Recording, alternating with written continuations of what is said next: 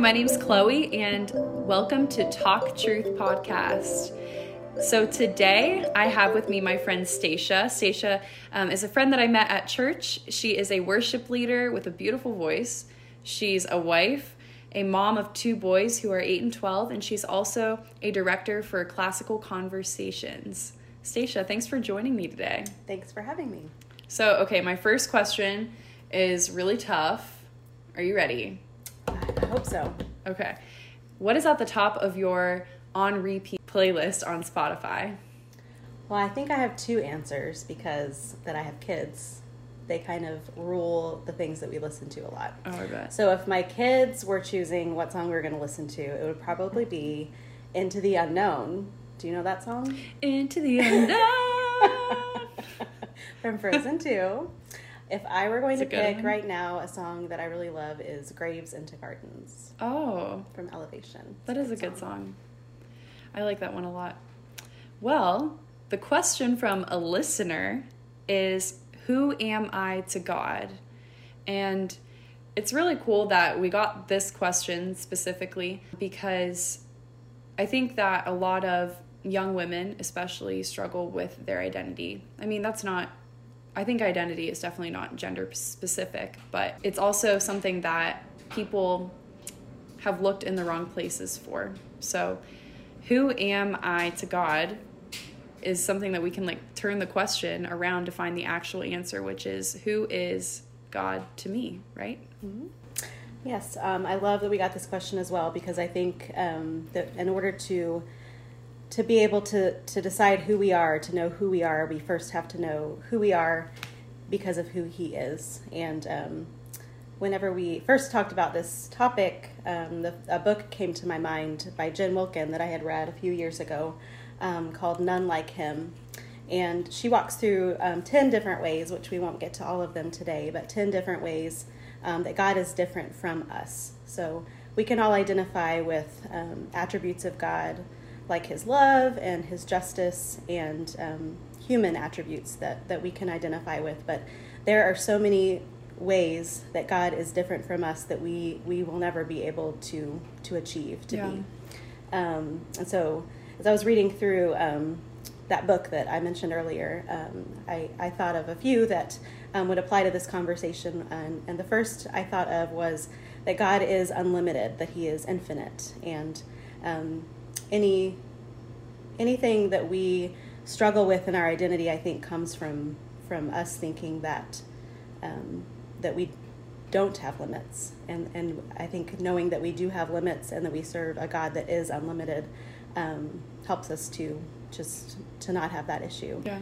I think we've also kind of put His character attributes into a pie chart, in saying that He's mostly love, mm-hmm. and that He's a little bit of wrath, but instead He's all of those character attributes. 100%. 100%. Yeah, we can't pick and choose how much He is of all of those things.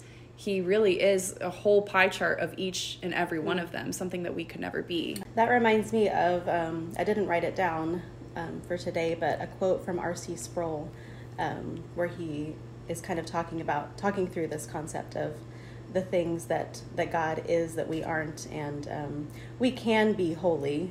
God can, make us holy through what He does in our lives, but in and of ourselves, we aren't holy.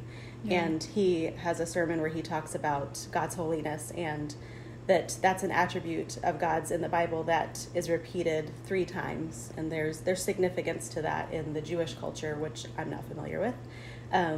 But when you read through the Bible, you can't think of an example where God is said to be anything else but holy, mm-hmm. those 3 times. Like, God is not love, love, love, or justice, justice, justice, but He is holy, holy, holy.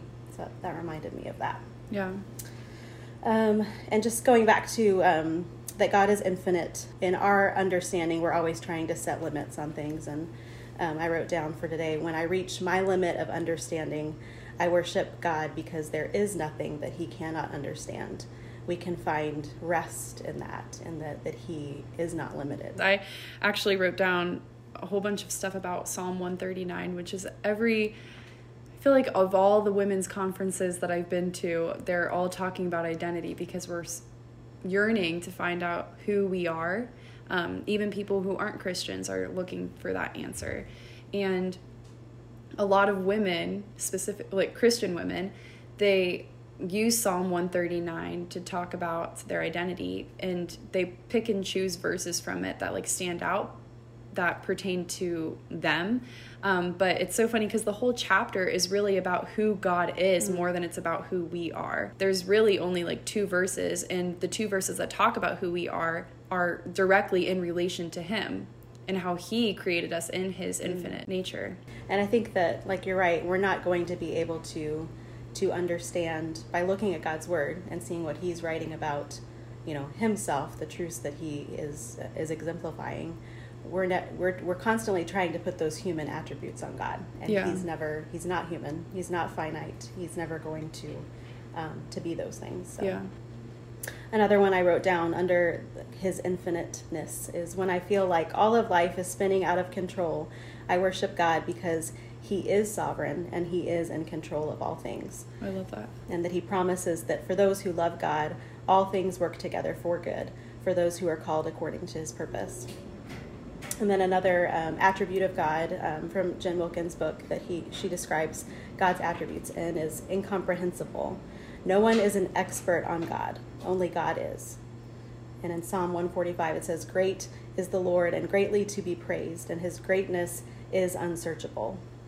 There are going to be things we don't understand about God. There are going to be, these theological conversations that are an agree to disagree type thing in our faith, and that's okay, and that we don't have to understand. Yeah, I think if we could understand God, then he would be a God that we created. If he is so heavenly that our earthly minds won't ever be able to understand him until we know him face to face, and that won't happen until we're in heaven. But I don't want to serve a God that I can wrap my mind around. A created being isn't going to create its creator. It's a logical fallacy. It just doesn't happen. So to actually answer the question, who am I to God? We've talked a lot about God's infinite qualities that we won't ever be able to be or even wrap our minds around.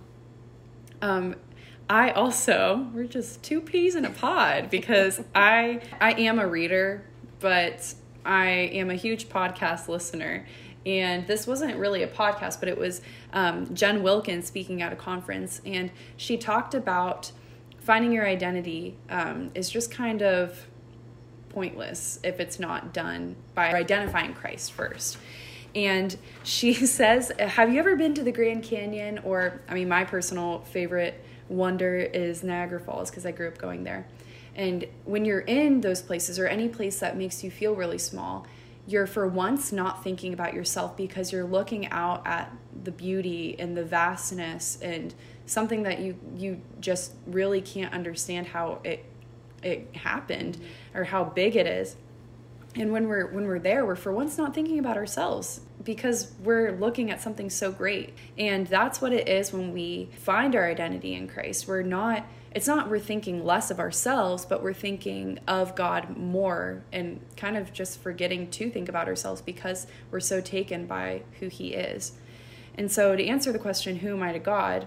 Knowing how good and how holy, holy, holy he is, and how infinite he is, to think that he would still find ways to create us and make us in his own image. Like Genesis 1:26 says, "Then God said, let us make man in our own image and according to our likeness." When he did that, he was giving us attributes that do look like his. Reflect him. Yeah, we have a desire to have community. We have emotions like he did. Even Jesus, everybody's favorite verse, John 11:35. Yeah, Jesus wept. We have a conscience. We know, you could go to a tribe on an island somewhere that has never been discovered, and there it's still going to be wrong to murder. We have a conscience and a desire to worship someone or something, and those are qualities that God has given us that reflect him.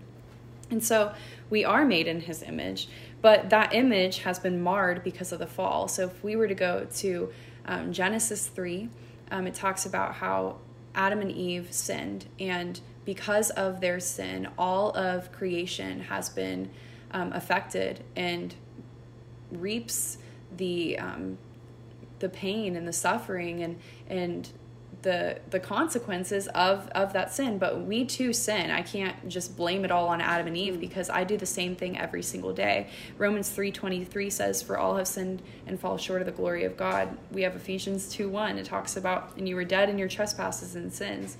When you're dead in your sins, you are dead as dead, and you can't help yourself. You need someone to save you. And that's exactly what Christ did. He came and he died, and he died a horrible, horrible death, took all of our sin on his shoulders, and he hung there on the cross. But he didn't stay in the grave when they put him there. He rose again 3 days later, and because of that resurrection, my and your belief in it, and all those who believe, we can join him in heaven someday. But we also can become a new creation. We don't even become a new creation. We just are a new creation. When you have faith in God, there's nothing to become, right? The more time we spend with God, we'll become more like Christ, but he's already inhabited our soul. He's inside of our fleshly bodies, and he guides us and walks through us through life. He calls us beloved. It reminds me of just even like the story of Lazarus. Like there was no in between. It wasn't like he was dead and then he was like sort of alive and then he was alive.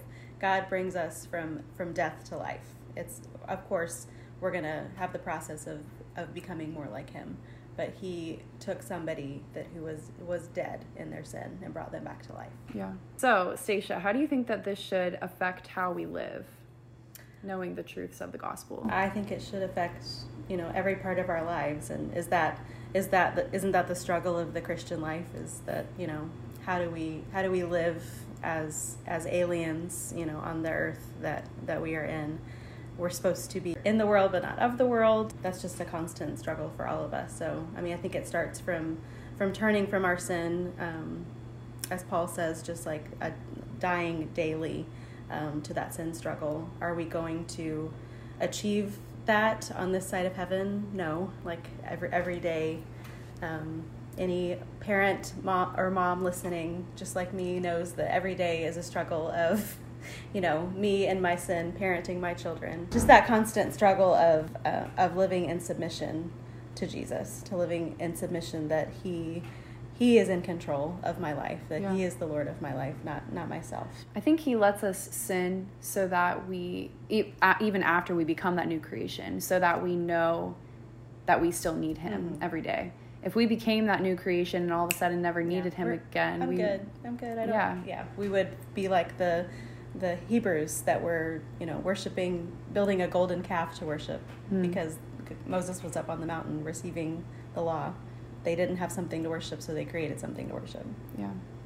We can't worship our fallen, finite selves. It reminds me of that analogy you gave a few minutes ago about the Grand Canyon. And if we're living our lives with ourselves in the center and, that we are the most important thing in our lives, it's like that we did stand at the edge of the Grand Canyon and we were thinking about how great that we are while we're standing at the edge of the Grand Canyon. It's almost like, who could think that way? And that's not how we're created to live. And just that the whole "how should you live" conversation made me think of the book by John Piper, "Don't Waste Your Life." And I read this quote from him earlier today. It says, "You get one pass at life. That's all, only one. And the lasting measure of that life is Jesus Christ." So it's like, what did we do with Jesus? How did we grow to become more like Him in this life? Love that boy, JP. Shout out. You could listen to my podcast. All right. Actually, that goes great into my last and final question for you. If you were on a desert island and you could take any book with you, what book would you take? Any book? Well, of course, the Bible, right? Oh. Well, I think the Bible has to be there. But if the other book that I would pick, my favorite book is To Kill a Mockingbird. Oh, okay. I think there's a lot of lot of truth, a lot of lessons to be learned. All right. Thank you so much, Stacia, for joining me. To our listeners, if you have a question for Talk Truth, go to talktruth.space and click on Ask a Question, or DM Talk Truth on Instagram, and you can do that at Talk Truth Podcast. Thanks for listening, and remember to talk truth.